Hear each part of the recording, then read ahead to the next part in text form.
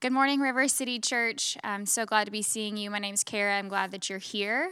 If you are a mother or if you have been a mother to other people in our community, I just want to say Happy Mother's Day. We're so thankful for the investment that you have put into your children, but also into our community as a whole. We could not do or be the community that we are without you.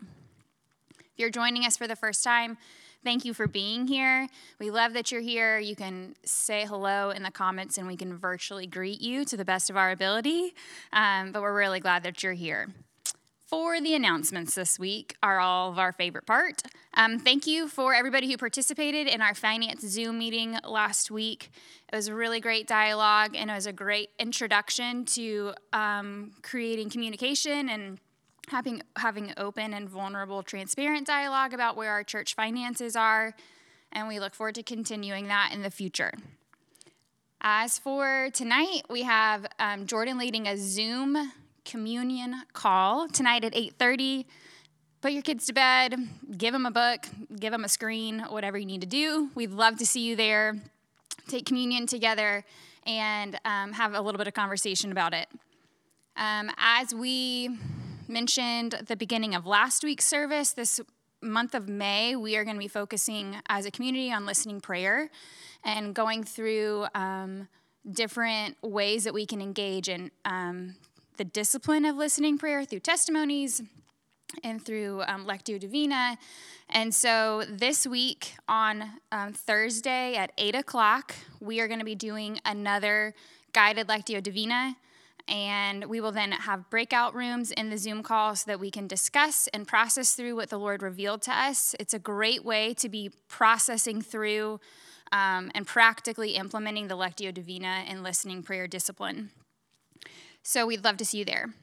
If you at all find yourself in a season, throughout this season, needing physical needs to be met, needing help in any way, we would love to be able to partner with you. There's no shame in asking for help. We have all been there, and we will all find ourselves there again sometime. So if that's you, you can reach out to us at needs@rivercitysmyrna.com, and somebody from our care team will reach out to you. That email address will also be in our comments below. If at any point today or this week and the coming weeks you feel like you need prayer, we would love to be able to partner with you in that way. We have a prayer team of people who are gifted and love praying with you. So if you would like to reach out to us, you can reach out to us at prayers@rivercitysmyrna.com. That will also be in the comments below. And we would love to be able to carry each other's burdens, especially during this season.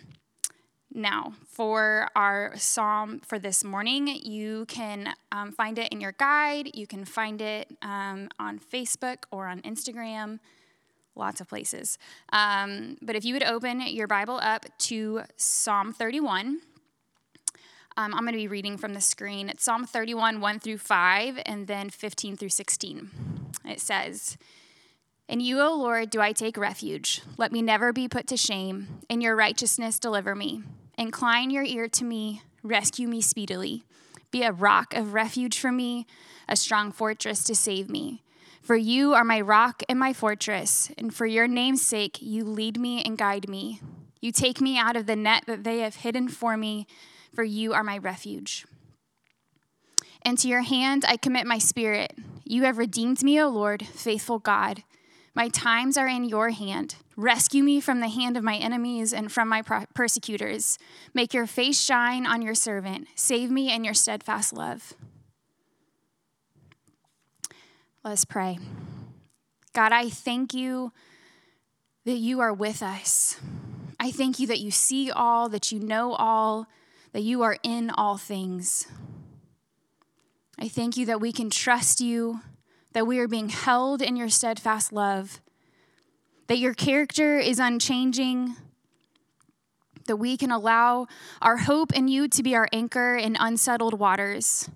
God, this morning, would your presence bind us together from house to house, from room to room, from family to family. May we worship and lift your name high above every other name. May we cling to you and to you alone. Be with us this morning as we worship your name. In Jesus' name, amen. Good morning, River City. I want to invite you to pray with me in prayers of the people for our community. We're going to be reading in John 14 today, in which it says this is Jesus' words. Very truly, I tell you, the one who believes in me will also do the works that I do, and in fact, will do greater works than these, because I am going to the Father. I will do whatever you ask in my name, so that the Father may be glorified in the Son. If in my name you ask me for anything, I will do it. So God, today we are praying and asking you to do things in our community, things in our own lives, things in the lives of those we love and know. And we're praying that you would do these things, God, because we believe that they're in your will. And so we ask them in Jesus' name. God, we're praying for the Universal Church, its members, and its mission. God, we're praying for our Smyrna churches gathering all around us, even this morning virtually, for the T&I churches and our own network, God, that are gathering. We thank you for the initiative that we've been able to participate in as we are praying as churches in Georgia all across our state. God, we pray for all of our brothers and sisters in Christ who are suffering from the virus, not just here, but across our world. We pray that you would bring people to healing and that you would bring us in unity as we suffer alongside one another. God, we pray for the increased persecution that is happening all around the world due to the perception that people won't notice just because people are quarantined and such. God, we are acknowledging that there is great persecution, and we pray for justice to be had. God, we thank you for shifting our focus to that which is most important during this season, that people are at the heart of why we live and why we follow you, and that gatherings are important, but God, us, each other, one another, these are the reasons that we follow you. So in the name of Jesus, we ask you for compassion and justice. God, we pray for our world and all those in it. God, we thank you for the gift of this world and the healing process that our planet is undergoing right now. As pollution has been limited, God, we thank you that smog is decreasing all across the world, that we're able to see the skies and our planet, both the land and the waters. God, the animals, God, all of us are going through a healing process. We thank you. God, for those who lead countries across the world, both state governments, local city governments, God, we thank you for their leadership. God, we pray that you would offer them wisdom to do what is best for all.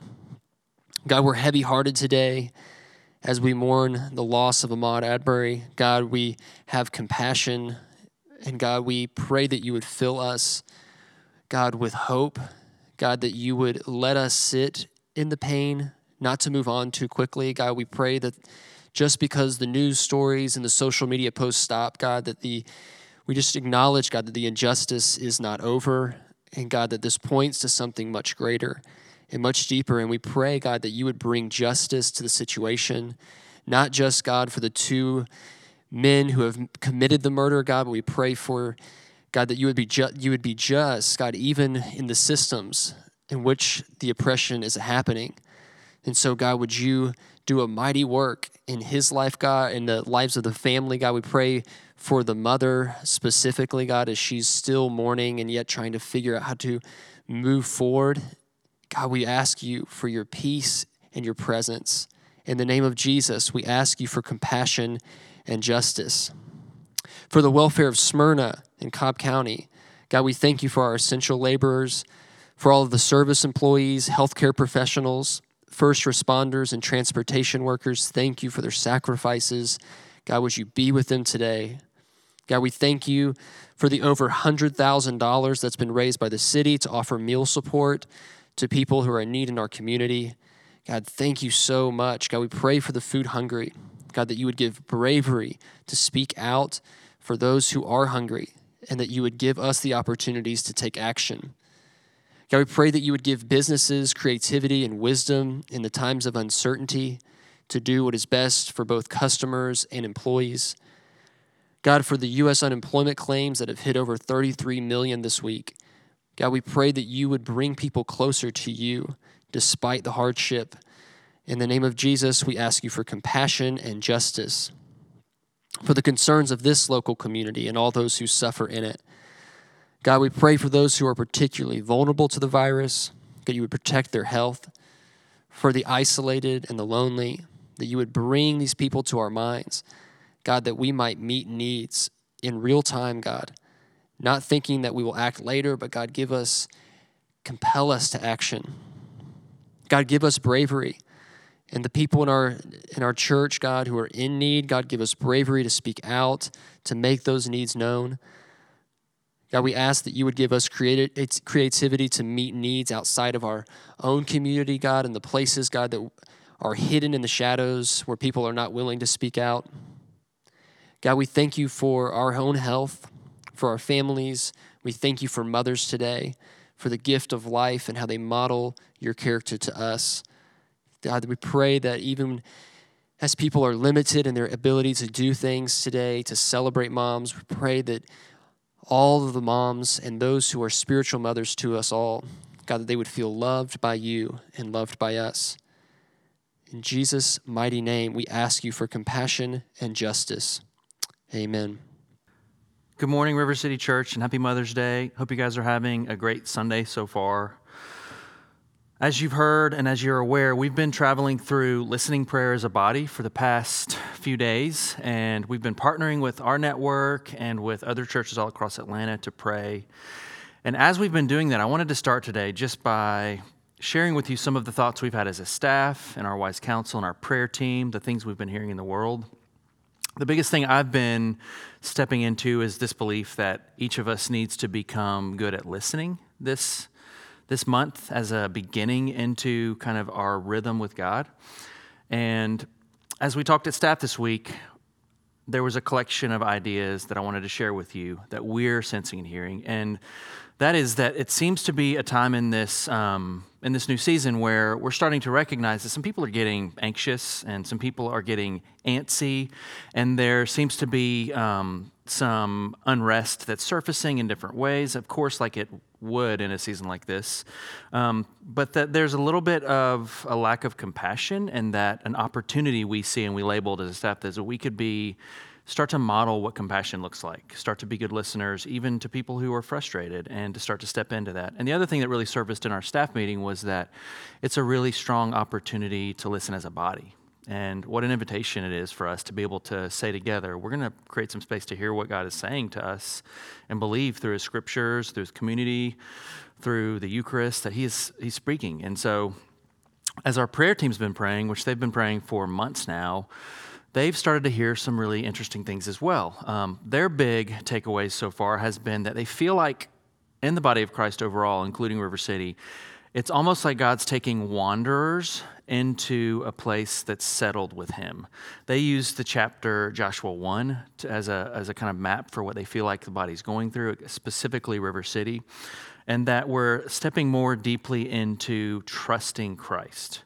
Almost like the Israelites had to face the giants as they went through the land to get to the promised land, that one of our giants is trust and the lack of trust, and serving other gods, ones that we create, or waiting on Yahweh, our God, or Jesus, or Christ.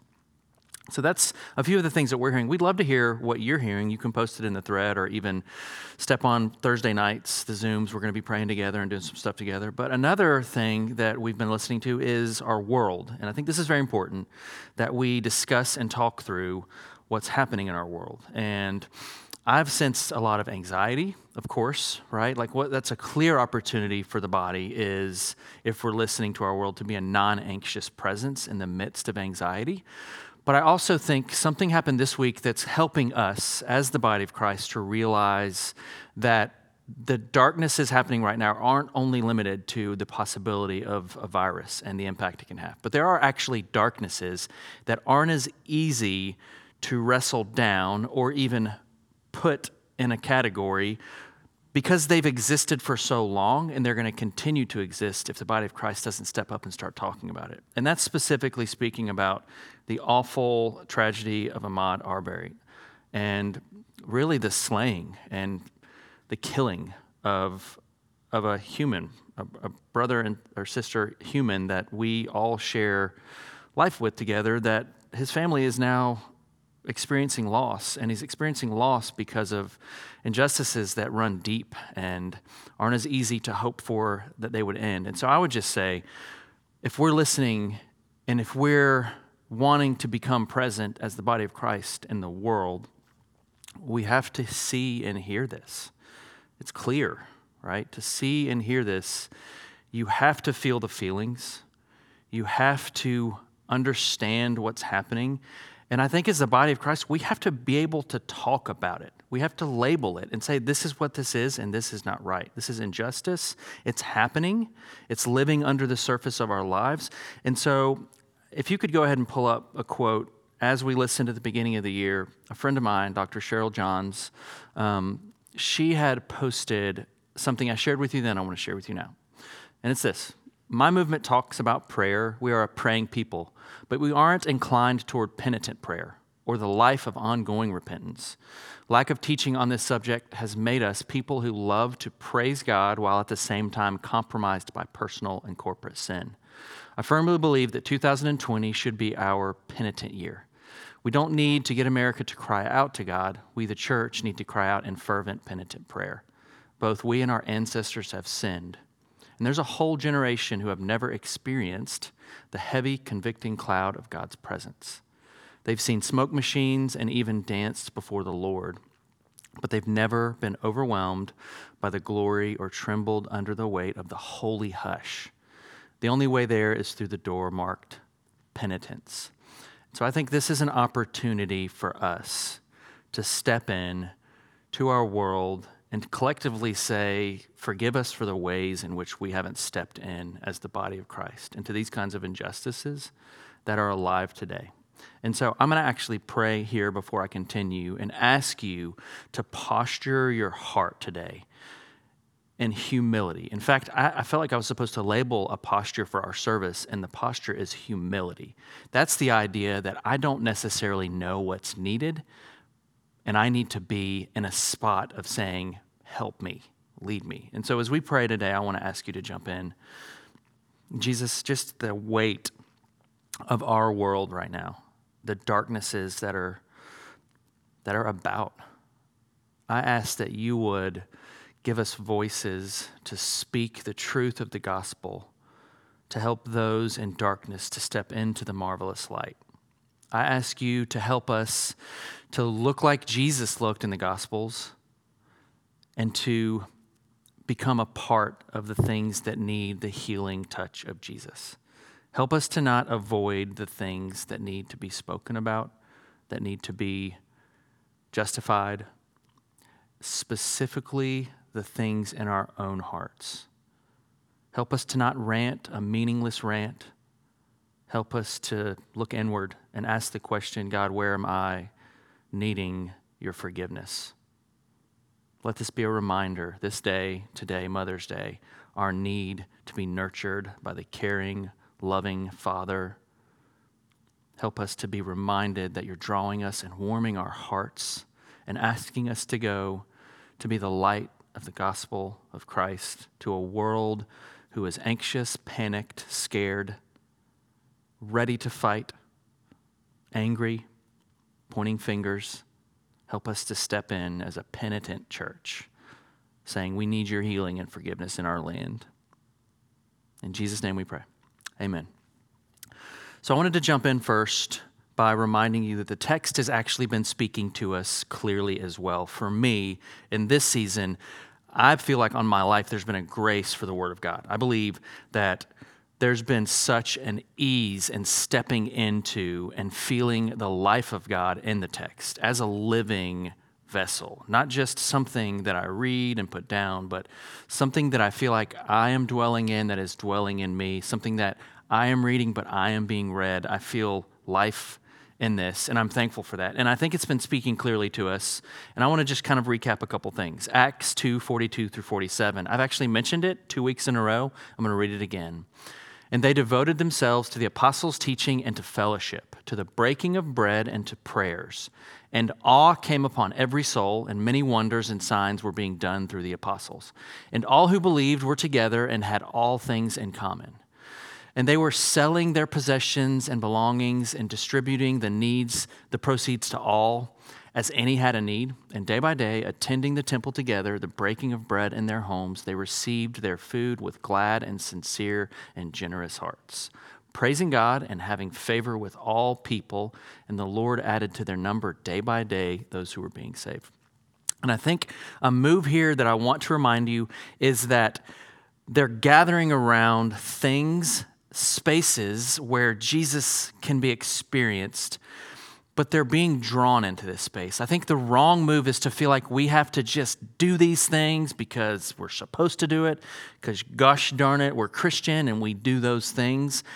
They're being wooed and drawn into the life of God by the Spirit of God. In fact, at the beginning of this chapter, I would encourage you to go back and read all of chapter 2. The Spirit of God is so alive, so filling, so drawing, so warming, that He's creating a community that is awe-filled just at the gathering, the reading of the text, the prayers of the people, the meal together, the fellowship.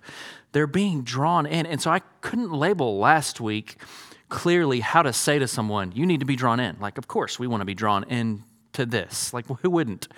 Some of us had entered the wrong way, but yes, we want to be drawn in. So this passage, one of the passages from the lection this week is 1 Peter 2, verses 2 through 10, and I think it's so perfect for today as a setup to a text in John we'll read, but also to explain what's happening in Acts. I'm going to read it to you. Like newborn infants, long for pure spiritual milk, that by it you may grow up into salvation, if indeed you have tasted that the Lord is good. If indeed you have tasted that the Lord is good. If indeed you have tasted that the Lord is good, as you come to Him, a living stone rejected by men, in the sight of God, chosen and precious. You yourselves, like living stones, are being built up as a spiritual house, to be a holy priesthood, to offer spiritual sacrifices acceptable to God through Jesus Christ. For it stands in Scripture, behold, I am laying in Zion a stone, a cornerstone, chosen and precious, and whoever believes in Him will not be put to shame. So the honor is for you who believe, but for those who do not believe, the stone that the builders rejected has become the cornerstone, and a stone of stumbling, and a rock of offense. They stumble because they disobey the word, as they were destined to do. But for you, you are a chosen race, a royal priesthood, a holy nation, a people for His own possession, that you may proclaim the excellencies of Him who called you out of darkness into marvelous light. Once you were not a people, but now you are God's people. Once you had not received mercy, but now you have received mercy. And I love how in this text it starts by highlighting, I'll just say it, milk of all things. And what I don't want you to get a picture of is in the 90s, like when there would be commercials that came out and like athletes were prepping to go play a basketball game and they'd like drink a big thing of milk. That's not like a real thing. Like that doesn't happen. Nobody drinks a big thing of milk. This is not talking about the milk you go to the store and buy. This is talking about the maternal milk that comes from a mother to a baby. And I love that it meant, especially this day, right? Happy Mother's Day, right? Kind of strange connection there. But I love that it highlights the maternal, nurturing characteristics of our God. To say, I need you to focus on this kind of milk and the kind of scenarios where this kind of milk actually feeds. And I think it's highlighting something very specific. This drawing, as a baby, as a mom, there's an instinct, right? The baby will be looking for the milk, wanting the milk, almost knowing things that the baby should know because of the hunger. And it knows who to go to for the milk as well. There's an instinct in these passages to be drawn by God, to taste and see that He is good. I believe as a Christian, as someone who has said yes to the baptism of Jesus, yes to the table of the Lord, yes to Jesus as the way, that there's an instinct within us, if He is ours, that is drawing us into a space to grow. The instinct is there, right? If we have tasted and seen that He is good, if we know who He is, the instinct, right? It's there. The drawing is there, and it's a good drawing. It's the kind that says, I will be nurtured. There's not too much of an expectation on the baby in this scenario other than the milk and the connection to the mother is what will produce the growth over time. It's consistency. So the mom and the child, and I have no idea what I'm talking about. I've never done this before. Like I've never fed a baby this way. But there's a rhythm that is developed between the mother and the child where there becomes almost like it's a beautiful thing. And over time, growth happens, and babies grow. Babies grow. Some of them grow quicker than we want, but they grow, right? And so in this text, this is an invitation to us as we hear and see this, as we're drawn into these spaces where we're asking God to be alive and speaking, that it's not just our job to make it happen, right? There's a drawing. There is a instinctive nature within our new DNA as sons and daughters of Jesus to move towards him.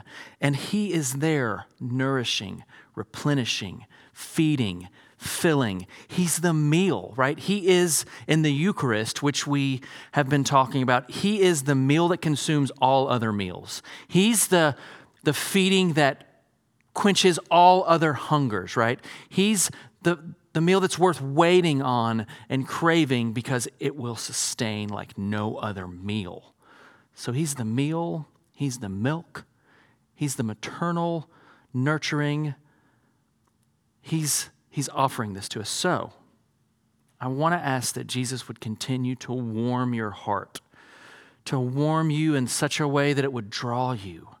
If he is the light of the world, light draws people. Let his light draw you in such a way that his hands and his words and his text can fill you and warm you, and you can say to your family and to your friends, were our hearts not burning within us as we gathered with our Savior? And so we're going to read another text. This will be today's focal text in just a moment.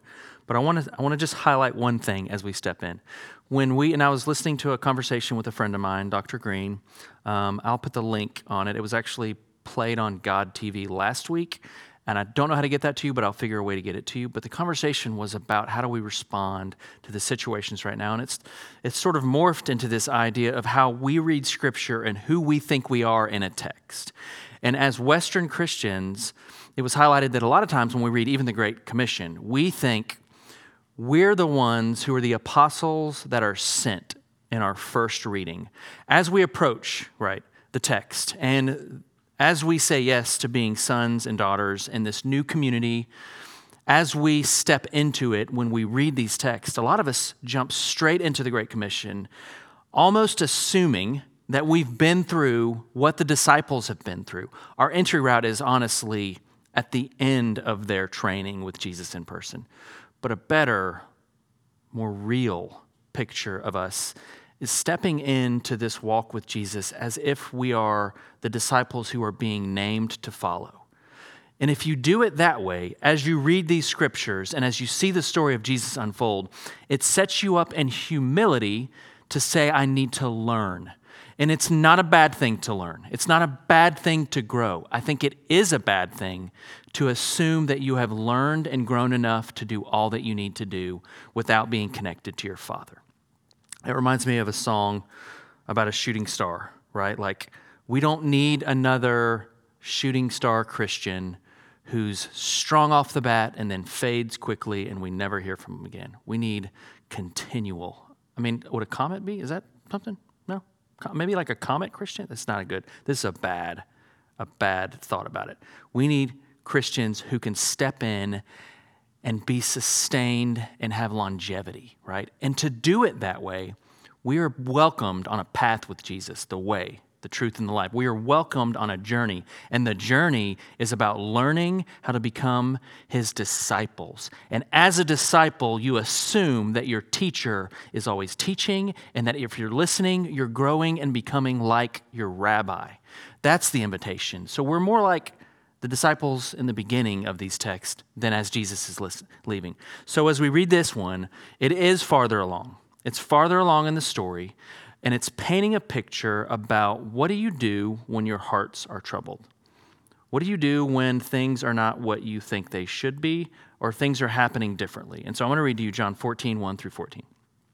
It says this, "Let not your hearts be troubled.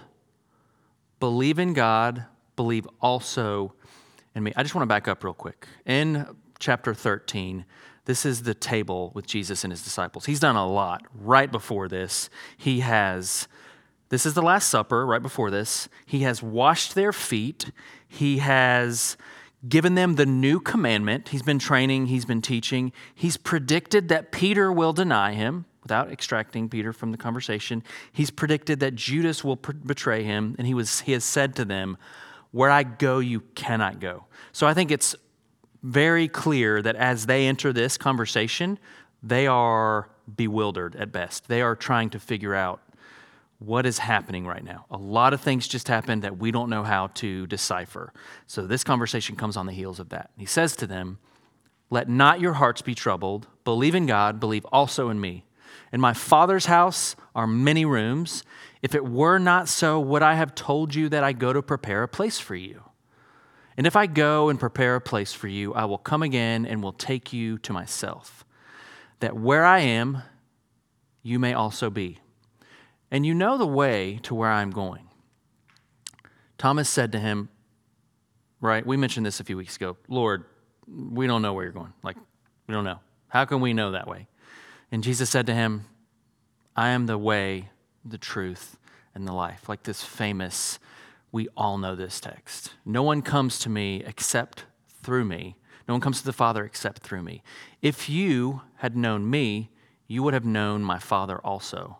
From now on, you do know him and have seen him." And Philip said to him, like, "Lord, show us the Father." And Jesus said to him, "Have I been with you so long, and you still do not know me, Philip? Whoever has seen me has seen the Father. How can you say, 'Show us the Father'?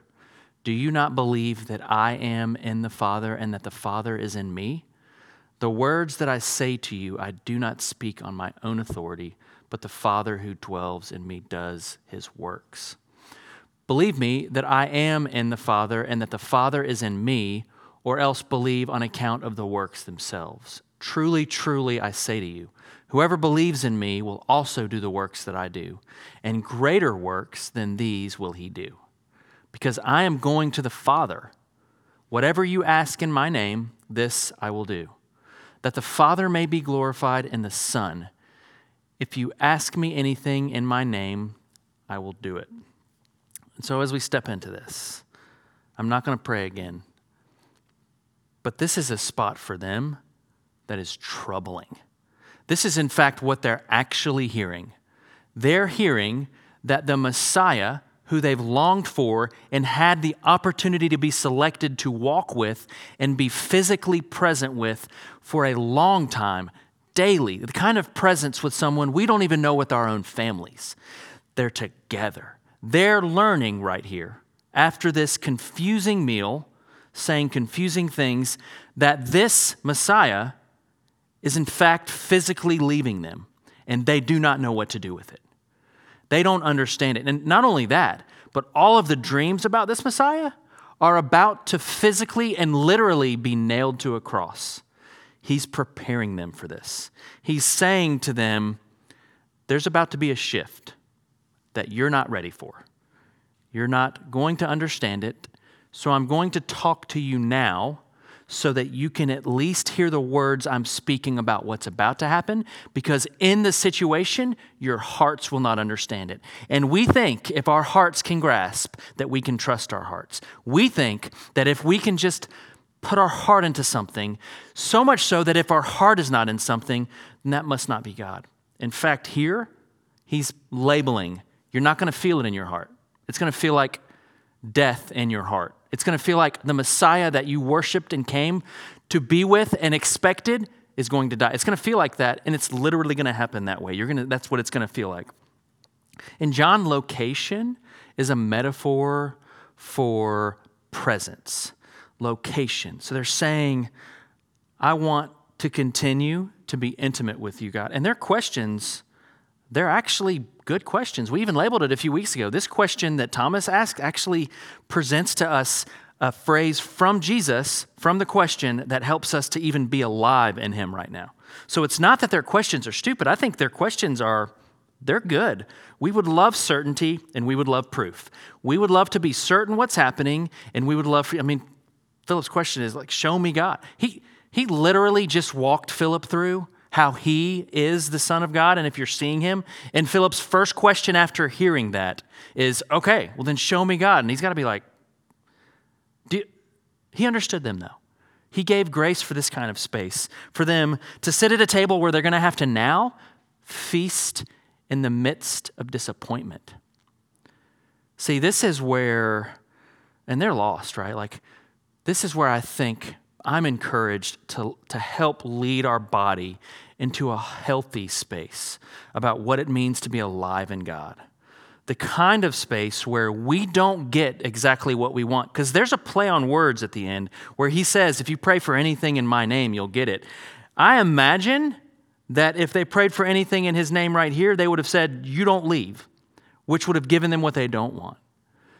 So there's a place where awkward and uncomfortable are actually the road to what God is providing. There's no way to trust if there's not a space to have to build it. There's no way to understand a God who's not revealing himself in deeper ways. I almost like to kind of think about it like this. Whenever I'm around children of families, because we're the Western culture, and I know all of us do this in a lot of ways, where the children are almost worshipped, right? Like, where the children get everything they want, where the children decide what life will be like.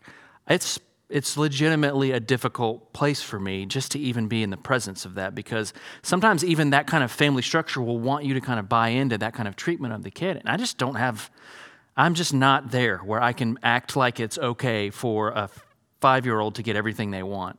And we don't really want that to happen, because if a 5-year-old got everything they want, have you ever been around a 5-year-old that got everything they want when they were like 19? Such a joy, right? Like such a joy to be around that person. It's awful because the whole world revolves around what they want. And so if we were to just get always what we want, if they were to get what they wanted, this story would have led to something very different. Their end of this is to conquer this kingdom that's been oppressing them by force if necessary. And we see that surface. These versions of the God that they serve have to die. In fact, they will have to say goodbye to God to actually see God.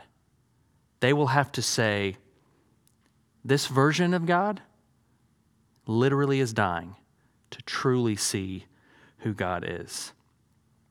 It reminds me of teenagers as well. And you can pull up this quote. And I'm just going to read this to you because I really want to, because I have an almost teen. She's listening right now. She's just one of the 3 adults. That's me, Sarah, and her. Love you.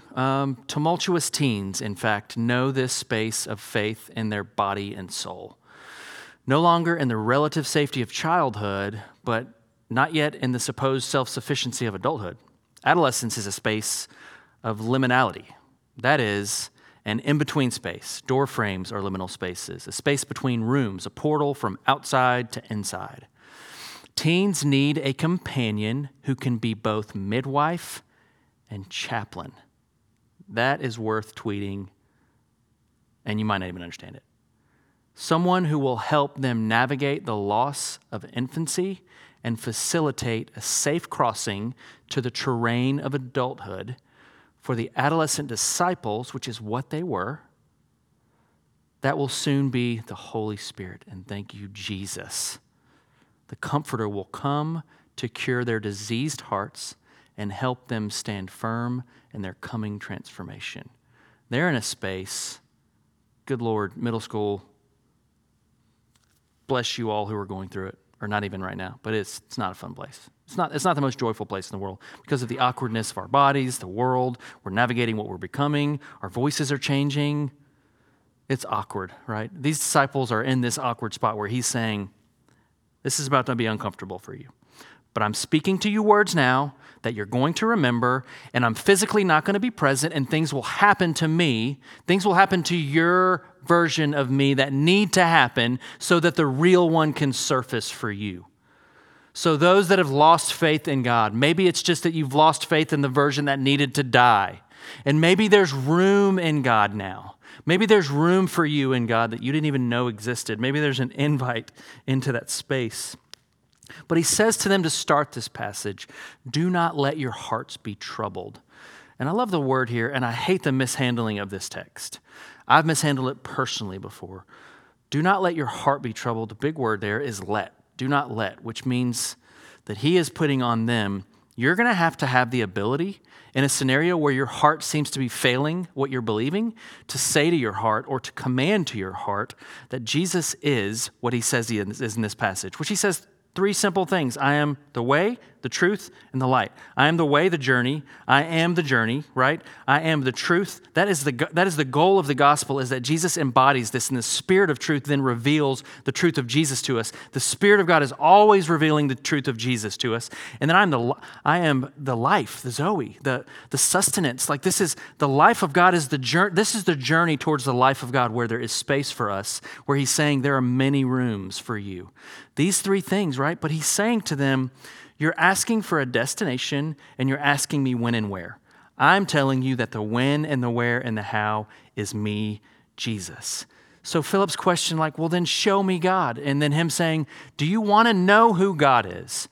I am his son. Whatever you have seen in me is the character of God. This is not a trick. I'm not trying to make you believe I'm one way to somehow get God here and it does another.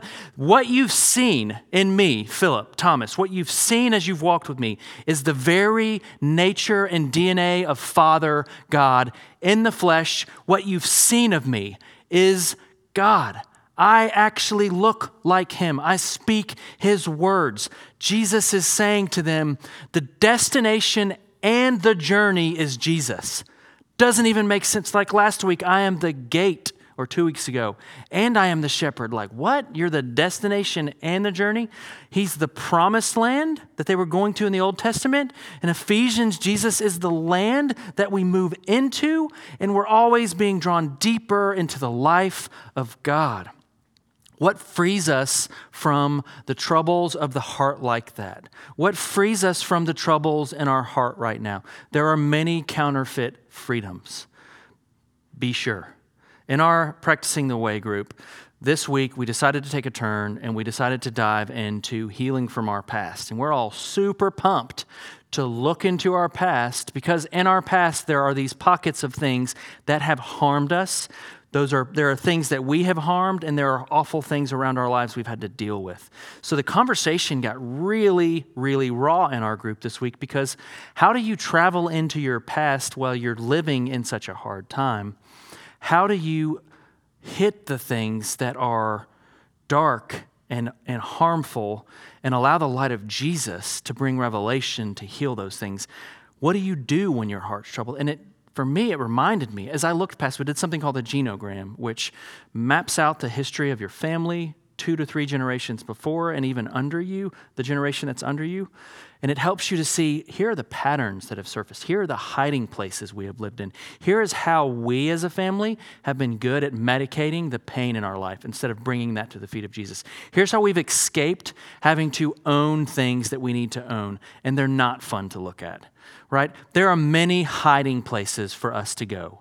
There are many hiding places offered to the world right now. I mean, for marriages that are struggling, one of the hiding places now that's so easy to just slip into a disagreement will separate instead of working on what needs to be worked on and presenting your marriage to God and saying, we need healing. I'm selfish, right? We have to step back and we have to ask that God would lead us into this with the kind of trust that he's trying to build into disciples. Because the destination is Jesus. God looks like Jesus. And this Jesus is telling us, I am the way, the truth, and the life. And I am, in fact, going ahead of you to prepare a place for you. And I want to read you this quote about room and God from Debie Thomas. And it says this. In my Father's house, there are many dwelling places, Jesus tells his sorrowing disciples, meaning God is roomy, God is generous, God is hospitable.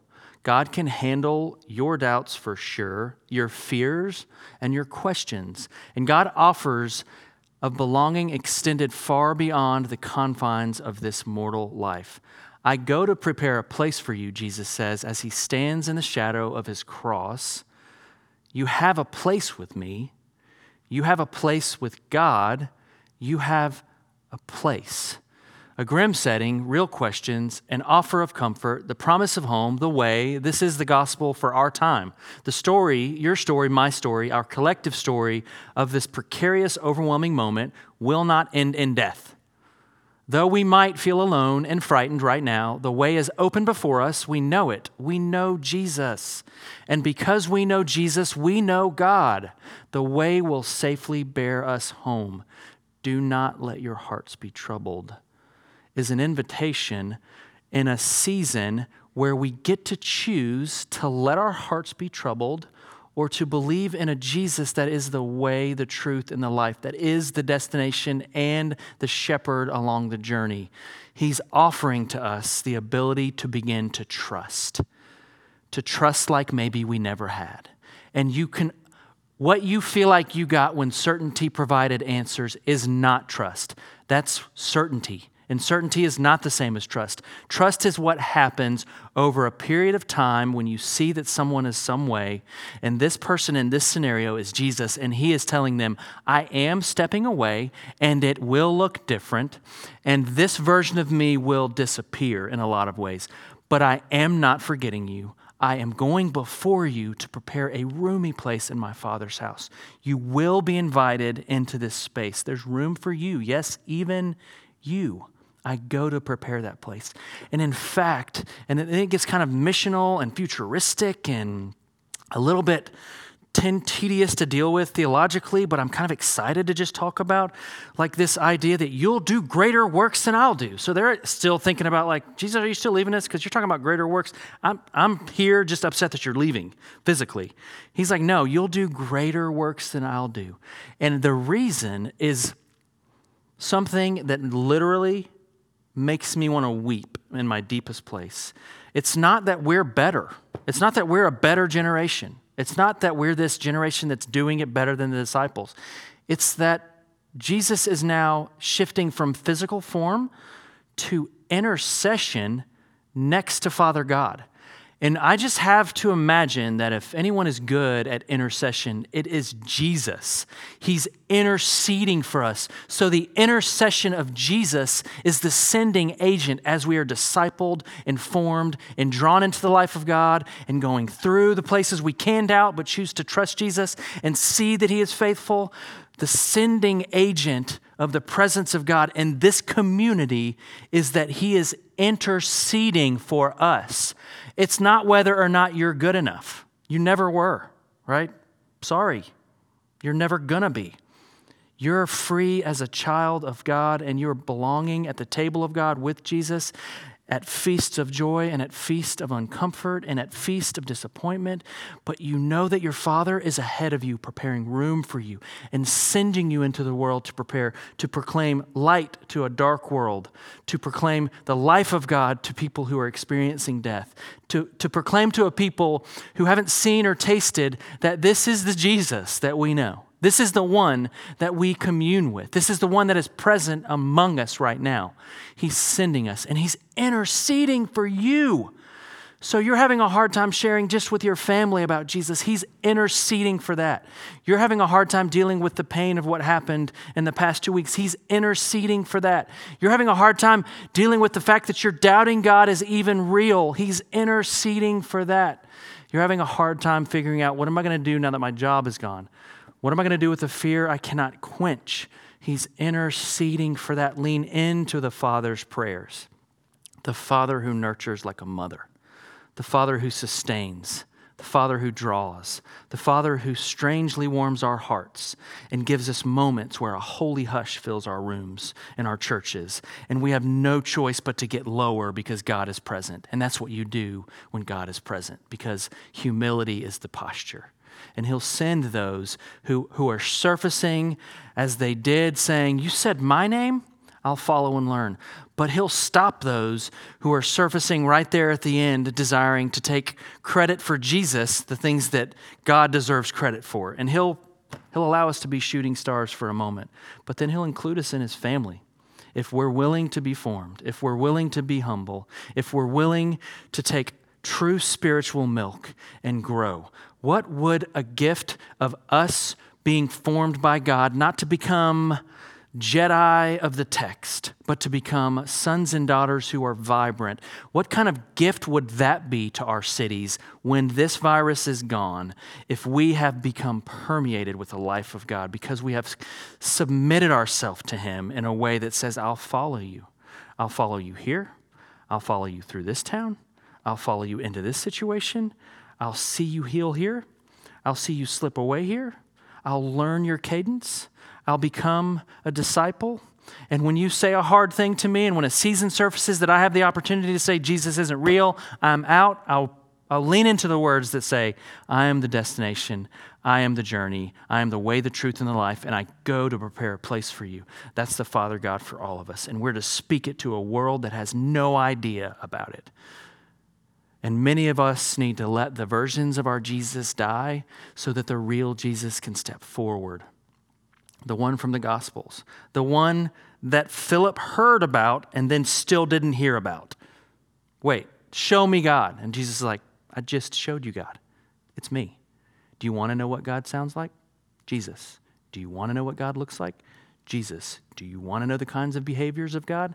Jesus. It's me. You can trust that your Father God is in me.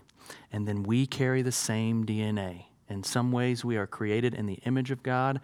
And my prayer, and I'm not going to spit preach here, my prayer is that when someone sees you, they say, you look like Jesus because of the way that you speak, the way that you act, the way that you believe, the compassion you show, how you step in instead of step away, how you give your life over to the faith instead of to the empire of finance or a promised false reality, the way that you lean in when you want to run, the way that you submit your heart as a father, as a 50-year-old, 40-year-old father.